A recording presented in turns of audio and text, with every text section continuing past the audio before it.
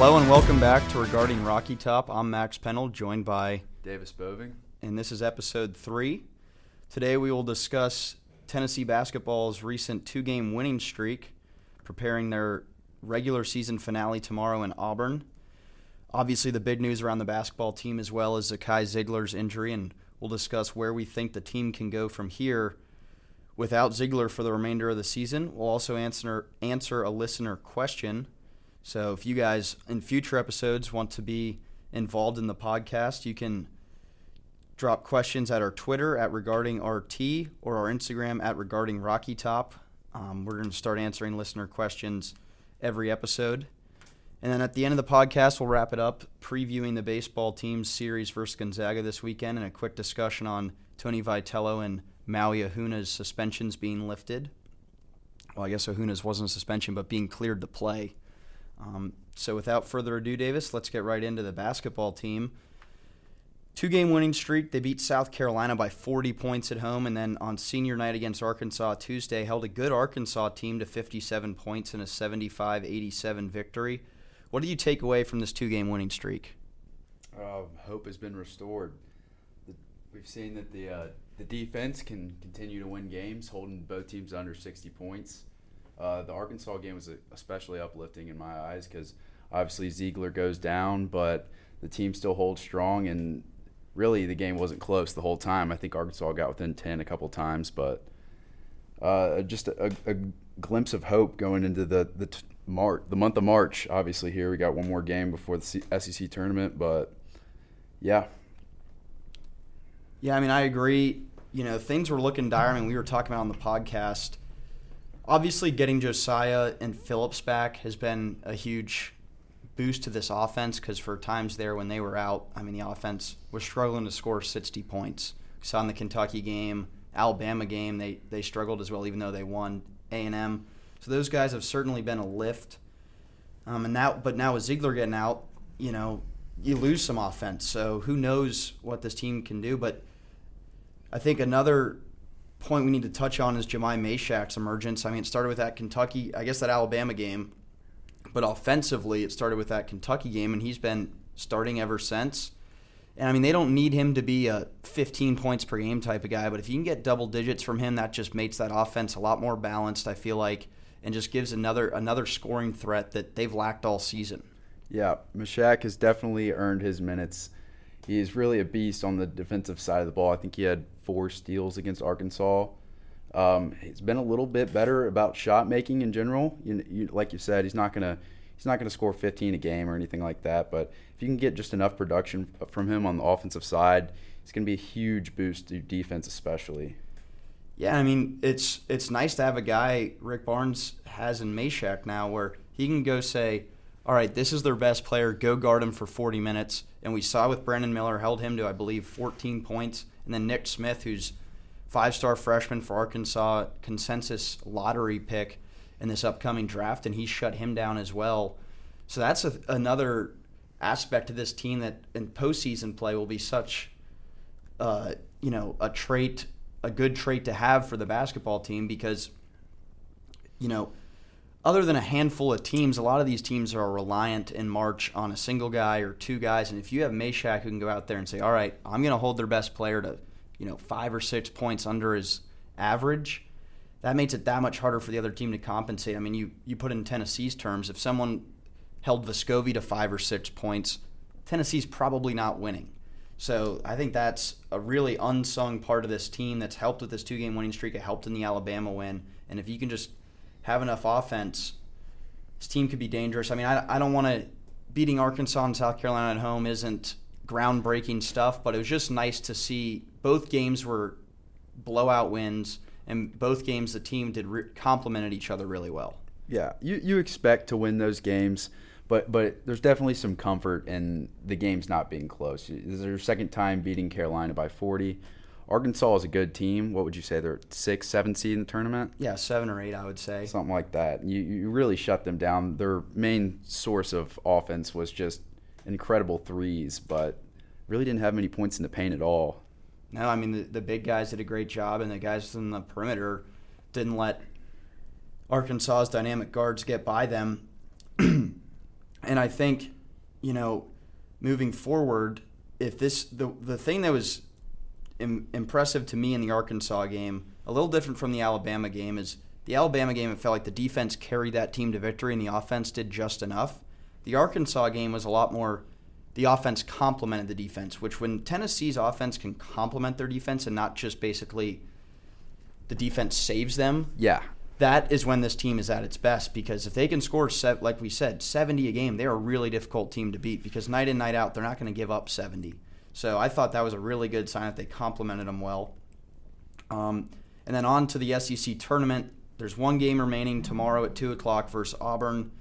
If Tennessee wins that game, they're at worst a 4 seed and will have a bye into the quarterfinals. If they win and Kentucky loses to Arkansas, they would get a 3 seed. I mean, 4 and 3 doesn't make a huge difference, but you would avoid Alabama in the semifinal. So just a note to all the viewers out there for the game tomorrow to see where Tennessee will be playing.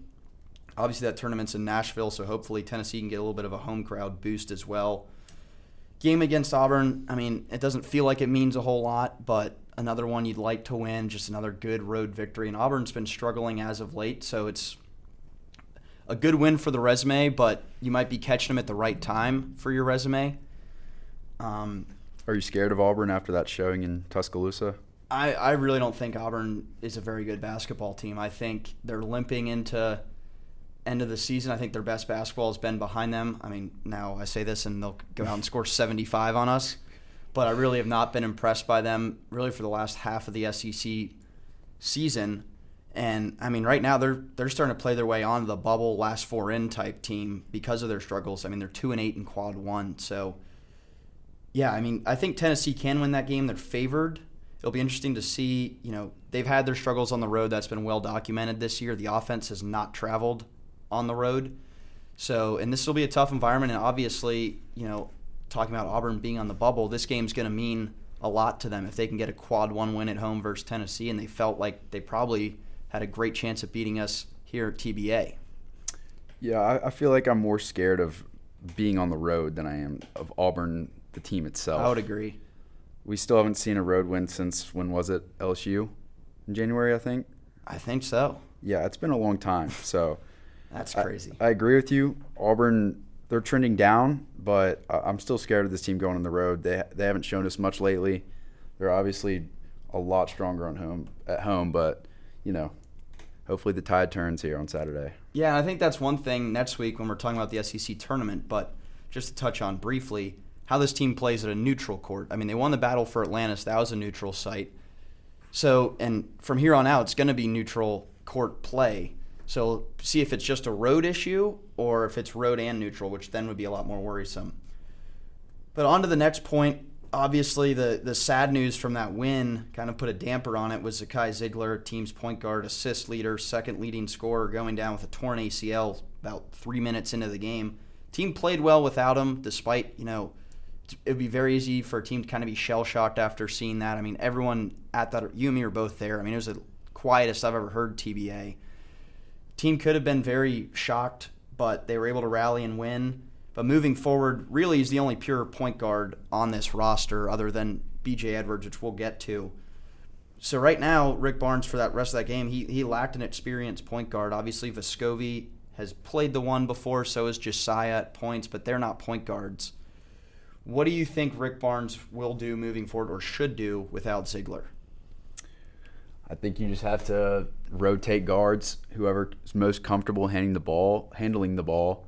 Against Arkansas, I mean, I know Vescovi has been in that position before. He doesn't necessarily look the most comfortable all the time. I think you got to throw in Josiah sometimes. I'm not sure how Key is handling the ball, but maybe he could take a turn here and there. It's definitely a huge loss.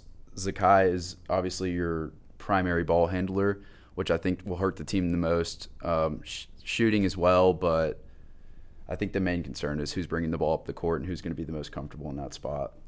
I agree. I mean, and that Arkansas game didn't really give us a good preview. No. Because there was never a point where they were pressing or it was a close game and, point guard had to bring the ball up being guarded 90 feet.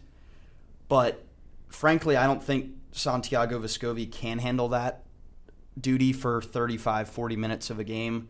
Some people might not agree with me, but he's not athletic enough. Zakai Zeigler, probably his best trait is that he's athletic and quick and can get away from the defense. Sometimes it's also his worst trait because it'll force him to play a little too fast. But Vescovi just doesn't have that quickness and athleticism to blow by a guy that's guarding him right in his grill, and then he kind of panics and gets stuck in tough situations. I think Josiah is probably the most athletic ball handler Tennessee has, but you're not going to ask him to bring the ball up every possession. That's just unrealistic and probably not the best thing for the offense. So that brings me to my next question. Do you think that Rick Barnes will give more minutes to B.J. Edwards? Obviously, we've seen him get more playing time down the stretch here. I mean, more playing time, is a little bit of a liberal word because he wasn't getting any to begin with. He's really only getting about 3 minutes a game.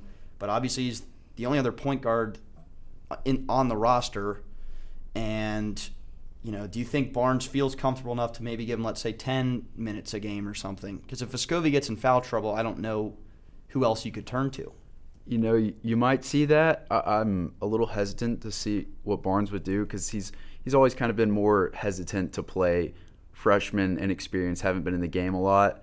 I think now that you've got Phillips and Josiah back, that might play a role in limiting his minutes. But as far as pure point guard goes, you need someone to fill that role at least for some of the game because, like you said, Vescovi's not going to do a full 40 bringing the ball up the court every time. So I think he may play a few, but you never know. Barnes he's always been a little bit hesitant to play the younger guys that haven't seen as much of the bright lights. Yeah, and I mean, even if you give more minutes to BJ, I don't think it'd be more than 8 to 10 to be just one of those situations where, all right, Vescovi needs a breather, someone else is in foul trouble, we just need someone to stem the tide. Middle of first half, middle of second half types, part of the ball game. And that brings us to our listener question, which comes from Knox B. Is Tyreek Key worthy of playing time even when he returns from injury? He's been out. He was out the game against Arkansas on senior night. He's supposed to be good to go tomorrow against Auburn, but the team and the offense looked fine without him, and he's had, his struggles have been well documented. We've talked about it. We thought, we were getting this really good shooter, athletic wing guy, but he's just not really panned out here. Maybe the step up in competition. I don't know what it is. I mean, the team seems to think, he's going to get going, but outside of about a 15-minute stretch against Missouri, he really hasn't. So do you think he's worthy of playing time once he's healthy? Before the Zeigler injury, I would have said no. After the Zeigler injury, I think you have to give him 8 to 10 minutes a game. I just feel like you need someone to handle the ball. Someone's got to come in and guard. I mean, like you said, he hasn't provided a whole lot outside of a few flashes, but I think with the Zeigler injury, he's going to have to see a few minutes here and there for sure. Yeah, I mean, I kind of agree with you. If before Zeigler injury and with Josiah and Phillips coming back, I just didn't see a path to playing time for him. But now there's a guard spot open. Obviously, Rick Barnes seems to trust him. I mean, he's been throwing him out there, telling him to take shots, even when most of the fan base kind of, all holds their breath when he takes a shot. Right. So Rick Barnes certainly, I think, will play him, even if it's to the chagrin of the fan base. Hopefully, though, because of Josiah and Phillips coming back, he doesn't have to take as many shots because right now he's just not an offensive threat. And if you have Phillips, James, Vescovi on the court at the same time, Tyreek Key's not the guy you want the shots going through. So hopefully, like you said, 8 to 10 minutes a game. And, we've seen him catch fire before. If there's a game where the basket looks huge to him and he's draining them, then sure. But right now, I just, kind of play your role. I think that'll do it for basketball. Next week, we'll do a little bit of an SEC tournament preview on here once we know where the team stands after their game against Auburn tomorrow. So on to baseball. Obviously, the big news out of the baseball team recently has been the absence of Maui Ahuna, who transferred from Kansas, really highly touted coming over here. I mean, he hit .396 for the Jayhawks last year, and he wasn't cleared until this week. And to couple that, Tony Vitello got suspended. Was it like a self-imposed suspension? Is that what you would call it? I believe so. So he had a self-imposed suspension for the Dayton series last weekend. Both those guys are back. They went 2-0 this week in the midweek versus Charleston Southern. Now they welcome a 1-7 Gonzaga team who has played a very difficult non-conference schedule to date. I mean, they've played Texas Tech, Ohio State, Grand Canyon. So that 1-7's a little misleading. They were a tournament team last year. I don't think it's going to be as easy of a series as some fans might think when they look at the Zags record. Baseball team I haven't paid a ton of attention to yet, but I do think it'll be fun to have a bigger, more high-profile series at home this weekend. The weather should be nice. Hopefully Lindsey Nelson's packed. And you'll get to see three great pitchers. I mean, Beam, Burns, and Dolander are about as good a three-man rotation as you can have. They should all pitch this weekend. So, like we said, we'll get into baseball a little bit more when the basketball season concludes, but any thoughts on the Vitello suspension and Ahuna lack of clearance until this week? As far as Vitello goes, I feel like the rules as far as tampering and recruiting with NIL and the transfer portal these days is always a little shady. You never know what you're going to get there, so not too many thoughts on that. Hopefully it's just not a big deal, and the 3-game suspension was it. But as far as Ahuna goes, it's nice to see him back in the lineup. Obviously, a talented piece coming from Kansas, but we'll be excited to see him find his groove here in the next few games. Yeah, so we'll be back early next week, like we said, to recap the baseball series, then also to look ahead to the SEC tournament for the basketballs. As we plugged at the start of the podcast, our Twitter is @regardingRT, Instagram is @regardingrockytop. Go ahead and follow those, comment, whatever. We'd love to answer other listener questions next week as well. Thank you for listening, and have a great weekend.